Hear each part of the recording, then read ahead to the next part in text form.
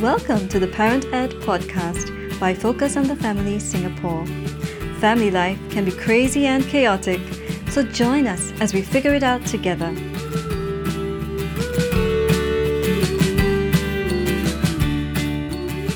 Hello and welcome to the Parent Ed podcast. Today we have a youth takeover of the podcast, so stay tuned to hear our unique perspectives. My name is Jakin and I am your host for this episode. We hope that you keep tuning in to learn with us and to grow in your journey as parents and youths. For some people, decision making can be a very scary thing, and having more choices may not make things easier.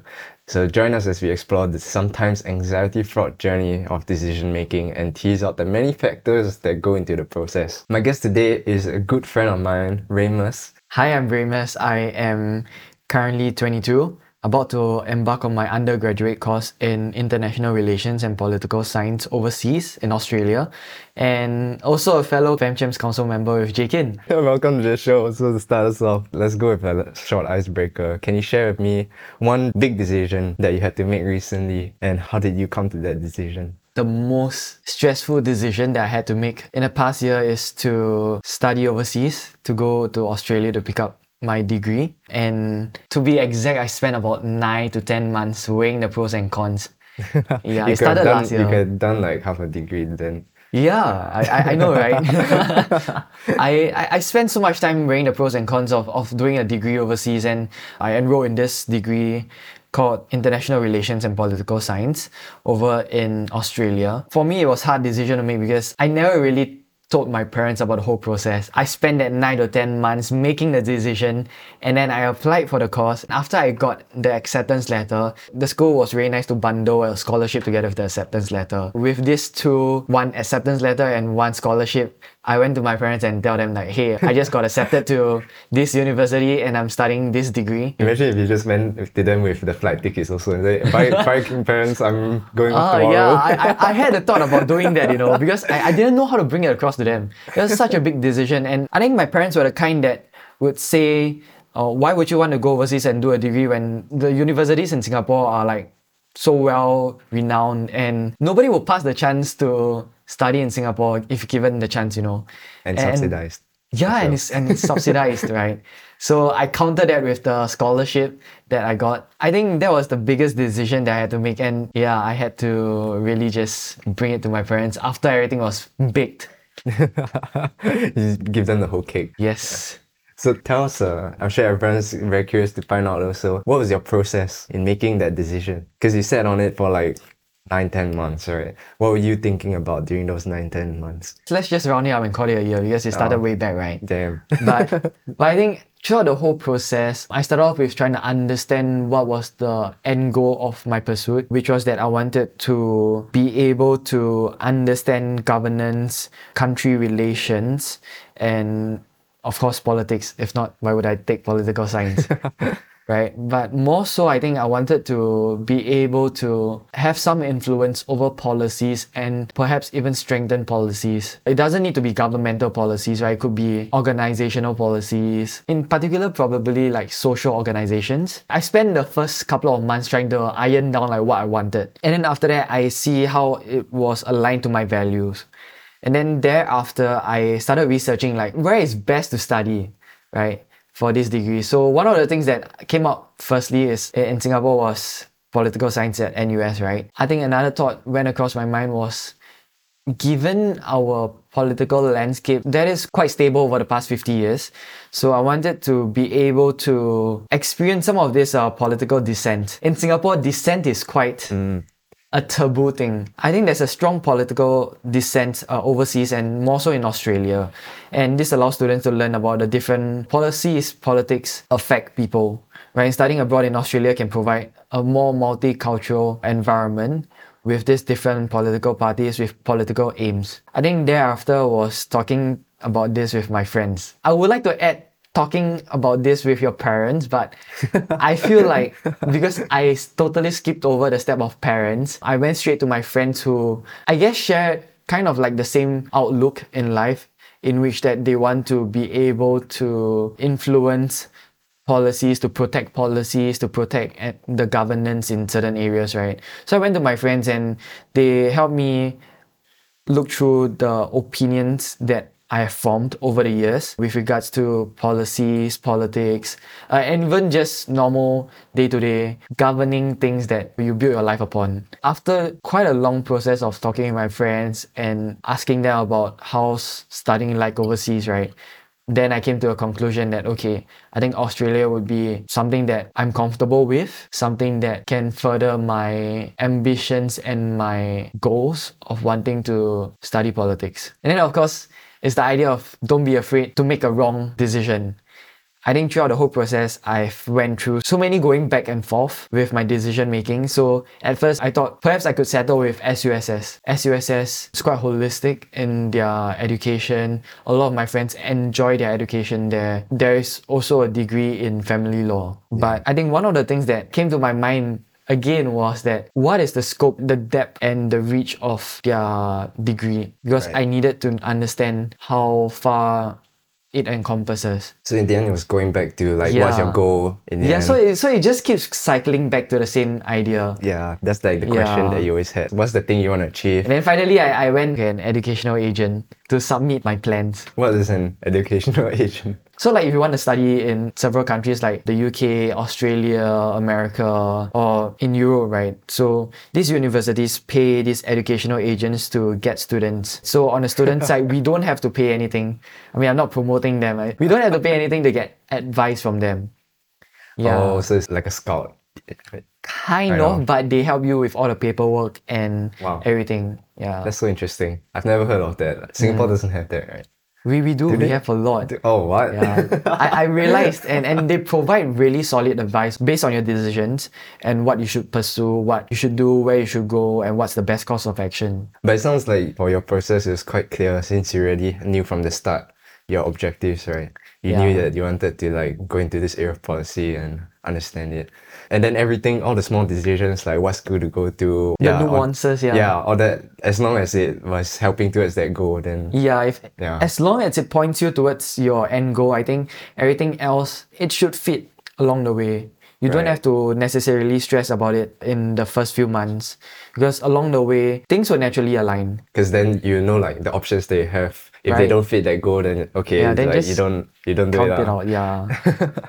Yeah, and something interesting that you said was even the decision to go to Australia, I mean to study overseas, was something that contributed to like your objective of wanting to learn more about policy. So then with that in mind, what do you think are the struggles that young people have when having to make similar decisions like these, like the life-changing kinds? A lot of it boils down to the lack of guidance and support, and also a lot of emphasis towards failure. Because we are in such a fast-paced society in Singapore that failing would mean you would have lost that momentum of several years in your life. And not everyone is comfortable with the idea of losing that momentum, losing that several years to a wrong decision. Oh, it's like if you don't do well for O-levels, then you have to go to like poly or even ITE instead of going straight to JC and doing fast track kind of education, right? I think for me, like it's something that I got comfortable with throughout growing up. I used to hate it. So one of the things that my dad always tell me is that it's okay to fail. And he emphasized that, just fail. I was like, at first I was really like mad about it because whenever I see my report card and something that I don't do really well, right, I'll be like, man, this must be the side effect of him telling me to fail. Right? But over the years, I learned that grades on one hand shows you how good you are at that certain subject, but in the broader picture of life and your day-to-day work, grades don't encompass everything in your day-to-day life. And so what your grades does is just show you what you're really good at, and then the bad grade shows you what you're poor at. And if you fail, then something has to be done with that subject, right? But it's the idea of failure being constantly repeated and ingrained in my head that I grew really comfortable with the idea of not doing very well, even though I tried my best. And so this conditioned my entire understanding of what I wanted to pursue, which was the experience, the journey in learning, in discovering, in trying to build up that treasure trove of knowledge, of the ideas that can eventually help me succeed. After knowing you for a while, I know you're a learner. Like you always like to learn specialize into topics, whatever you're interested in, you do a lot of research in, and that helps you with your decision making as well, right? Yeah. It Yeah. just confirms everything that I wanted to know. Yeah. You're saying that fear of failure makes young people afraid to even want to step out and look into something new at all, right? Yeah. Or even to invest that time into looking into something new, because the question is always in their head, like, what if it doesn't work out? What if nothing comes out of this, right? Right. Because we're all like driven in the direction of wanting to succeed. And in the process of wanting to succeed, we forget to look at the part where we might have this chance of failure. And this failure some of it might be really small, right? It might just be, oh, I got fired from my job. I can always find a new job. But the idea of getting fired, getting that stain in your mind is very hard to overwrite. And so overwriting that stain requires more effort. And people don't want to go through that hassle. Right. Yeah. It's a sunk cost fallacy. Exactly. Yeah, and actually going on that is very interesting, because for young people, when we're thinking about career, something that I feel also is that, like, we're asked to like set our goals, what do you want to do in the future. It's always under the assumption that we need to have a really like robust plan, or like something that we've thought through already. But the problem with that is that it assumes that we already have enough knowledge to create that plan.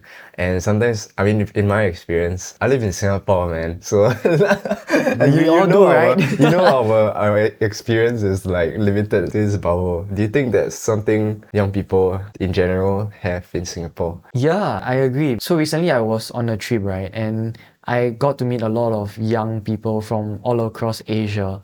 And one of the things that I realized post-trip or during my reflections was that people in Singapore are very narrow-minded. Our worldview is Singapore, Malaysia, Indonesia, Bangkok, Vietnam. I mean, we love shopping, we love food. Our worldview is really just ASEAN. And we don't see the broader picture. We don't have a lot of input from the rest of the world. We might see what's happening across the globe on the news, but we don't necessarily understand why that certain incident is happening. Right? We don't see how. So, for example, we see that there's inflation doesn't seem to be going down across the world, especially in Europe, but we don't understand the nuances and why inflation seems so sticky. Right. So different things going around the world, the context, the greater context of our global citizens. Yeah, we are Singaporean citizens, but we forget to take note that we are also on the same earth. Yeah. Interesting. Maybe we can move on to looking at how do you think parents can go into this journey for their children? Because we talk about what young people nowadays, what they're missing, what they need, some of their struggles. How do you think parents might be able to help with these? Perhaps one of the things that parents could start with is being more attentive to what the proclivities of their child more at a young age, and see where their child is leaning towards. If, let's say, your child is leaning a lot towards engineering, for example, like the breaking of pens, and so I think as a kid, like one of the things that I love doing is breaking the pen apart, picking the pen apart, and then seeing how the little spring at the near the tip of the pen, right, and how it worked together with the whole pen itself. Do you make the guns? Yes, of course. That's something that every Singaporean child like to do, right? So we play with it, then we shoot the pen, then we get scolded by the teacher for shooting the pen in front, right? But that's what we like to do. And how this could evolve towards perhaps a child trying to understand how does a lock works. So right now we are all in a digital era, and kids, they don't know how a lock works. Like, how do you put a key in? I've never known how to put a key in. Like for some kids, they would say that, right? But for those who are interested, you would see like generally they'll be asking a lot of questions on how does this work? What does this do? How does this fit into the bigger picture? And so if parents are more attentive towards what their child is leaning towards, the interest of the child, then you start seeing like, hey, perhaps when the time comes when I want to talk to my child about education, I want to talk to my child about finances, then it's easier to bring about this topic. Because firstly, I think one of the things that we have to be really mindful of is the emotion, right? Emotional intelligence. Sometimes we are not really emotionally intelligent. We don't really understand the person next to us. Do I understand you, Jakin? Hopefully. Maybe, hopefully. No, But- you don't. I mean, it's true. So parents are not emotionally aware of what their child is going through. Perhaps the biggest stressor in a 13, 14-year-old now is not their grades. I mean, grades is one thing, But it's like, what if I'm not popular enough in my school? What if someone cancels me? What if someone finds out that perhaps I don't like Blackpink? Is everyone gonna attack me? I don't know. But yeah. it's this understanding that I need to dive deeper into what my child is interested in. And then from there, I can use this as a topic to bring about harder conversations with my child. And thereafter, perhaps the next part of what the parent could do is really understanding that sometimes your child really needs a bit more freedom than you intend to give them. Gotta let him spread his wings, man. Yeah, like we talk about letting our children spread their wings so much, but we don't exactly like let them do it. It's like you're flying a kite and you're always like bounded by a short rope because you're scared that if the kite flies too high, the kite will fly away. Yes, while that is true, if we don't let them try and spread their wings, right, naturally your child is just going to conform to what your goals are for them. And you wouldn't want your child to conform to what you want your child to do in the future, what kind of job you want your child to do, what kind of financial habits, though financial habits are quite distinct in like what is good and what is wrong. Sometimes their proclivity in terms of their job, their pursuits, their passions, it's not necessarily really black and white. Sometimes it's gray. And we have to give them this space to explore their passions. And so with all this, right, then when we bring about towards decision making, it's easier to bring about tougher topics. So I always find it very hard to tell my parents about the things that is going on in my life. And some of the hardest things that I find difficult to talk with my parents, right, is actually relationships.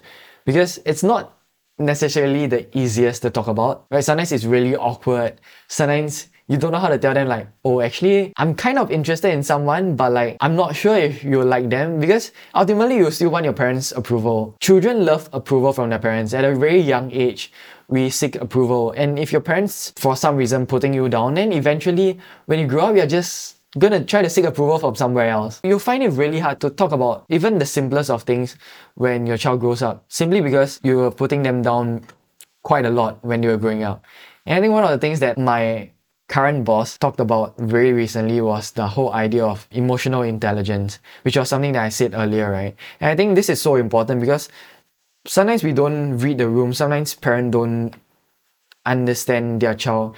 And like, what are the key trends, right, or key indicators is simply your child comes to you with like, oh, I messed up with something today, and you just tell your child, why did you mess up? Like, why? Right? It doesn't make sense. Don't do it again. But you don't ask the reason behind like why you mess up. Right? You don't help evaluate the whole process of it. And so I guess when we miss out the whole evaluation process, we miss out this chance to be emotionally vulnerable with our kids, to show them your side of how you process things. And as such, when you try to connect with them, you feel like there's a wall in between the both of you. Perhaps you built that wall and you built it too high. Such that for them to reach your standards, it's really impossible for them. Right. And so you're talking about this whole relationship and communication between the parent and the child that really goes back all the way to raising them from like toddler age, right? Yeah. And building that connection. And the purpose of that being with the perspective of redefining what success means for that child, actually, right? So you're saying, as a parent, imposing what you want to see in their life, what you think is success, but what success really means would be allowing them to reach their full potential while standing on your shoulders, which is the kind of picture that I got when you're talking about this, actually. It's quite interesting. Perhaps like a small thing to add is that you have to be okay with them falling off your shoulders. So like if they fall down, they break a leg. Hopefully not. But if they fall down, they break a leg. Sometimes it's better to tell them that, hey, just get up. Sometimes it's better to spend more time in evaluating with them, like, hey, like perhaps you were going a bit overboard, that's why you fell. Rather than, oh, does it hurt? Like, where does it hurt? And all that. While concern is nice, it doesn't necessarily help them understand the reasoning behind what they did. And it affects their decision process because right now they would naturally feel like, oh, now I'm the victim. Then I need my parents to come and rescue me. But I'm also the bully because I went overboard and then I pushed myself overboard. And now my parents have to rescue me. And now it's like this whole triangle. Yeah. And maybe there's even a fear that many parents might have, that maybe they're thinking, oh no, if I help my kid achieve that full potential, am I responsible if they fail it? Like, is it my fault now, right? Yeah. So that's definitely real. So anyway, before we let you go, thanks for all the stuff you've been sharing so far. Do you have any tips to share with our listeners who may be deciding on something big for their lives right now? Take some time not to think about that decision, but take some time to just be with yourself. One of the key things that helped me along my journey of decision making wasn't so much that I spent the first few months trying to identify the goals, but it was just being comfortable with myself. I remember back in 2021, I took a lot of time to myself just to find out what I'm interested in. More than just like what I want to study, what kind of music am I interested in? I realized I love the Nutcracker. There's this classical piece called the Nutcracker. I love Classic. it. Tchaikovsky. I hope I didn't butcher the name. No, you got it right. And then from there, I realized that actually I like reading. But what kind of books do I like? I don't like fictional books. I don't like books with a very grandiose idea of, there's someone always saving the day. But I like books that are self-help, that helps me understand myself more. So one of the books that I came across throughout the pandemic was this book called The 5 a.m. Club. So it taught you principles that you build into your life that ultimately sets you up. I mean, in its term, it says sets you up for success, but I wouldn't say like it comes like right after you read the book. But what happens is that with this greater understanding of yourself and the habits that you inculcate throughout your entire life, right? How these stepping stones really lead you to the next big thing in your life. It's like the simplest thing. When you wake up, do you fold your blanket, Jikin? I don't even sleep with a blanket. Wow, okay, then I think I don't have an answer for this question. I asked my friends, like, do you fold your blanket? Then they're like, no lah, I just leave it there. Like, there's no point, I'm going to sleep the next night. But it's this habit of folding your blanket, right, that sets you up for the next habit, which is, what's the next routine that you do? So after I wake up, I fold my blanket. Atomic habits, right? Yes, atomic habits. And these are really powerful in how you make decisions also. Because you understand yourself first, you understand how you make that decision, what led to that decision. And then thereafter, everything just comes together nicely. Spend some time with yourself, perhaps a month, 2 months. I don't know. Awesome. Yeah. Thanks so much. So for youths tuning in, I hope you've gained some practical tips on the art of decision making. All the best to you guys, no matter what decision you're waiting on. And parents, I hope you've also gotten a glimpse of some of the things that your teen might be going through. If you're looking for more parenting resources, do visit our website at family.org.sg. Do also share this podcast with a friend who may benefit from it. Be sure to catch us on our next Parent Ed podcast. Until next time, have a great week with your family.